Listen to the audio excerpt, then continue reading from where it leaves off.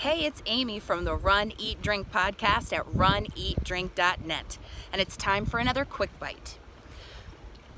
When we finished the Cops and Joggers 5K, we headed to Brewing in Fort Myers, where they had so many delicious options up on their board. We couldn't just have the Oktoberfest.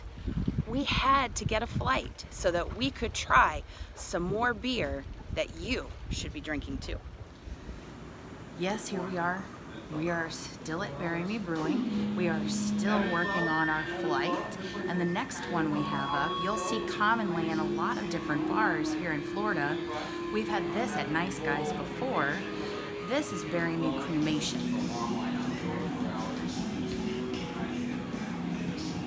It's really light in color, and it's brewed with orange blossom honey, and you can taste that.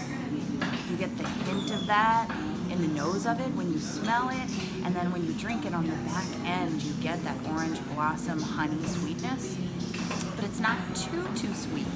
It's just the right amount for a good, clean, fruity finish. So, how does it compare to an OBP? It is lighter? I think this is lighter than OBP. I think OBP, you get more of an orange scent on the back end when you drink it. That's what I think. This is, both are great, and this is just a little bit lighter in terms of that scent and that flavor. Creamation, definitely something you should have if you see it on tap. That does it for this quick bite. From the Run, Eat, Drink podcast, it's Amy at runeatdrink.net. Follow us on Facebook and Instagram at Run, Eat, Drink Podcast, or subscribe to the podcast on iTunes, or follow us on Twitter at Run, Eat, Drink Pod.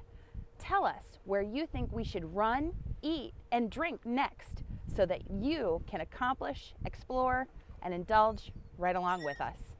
See you soon.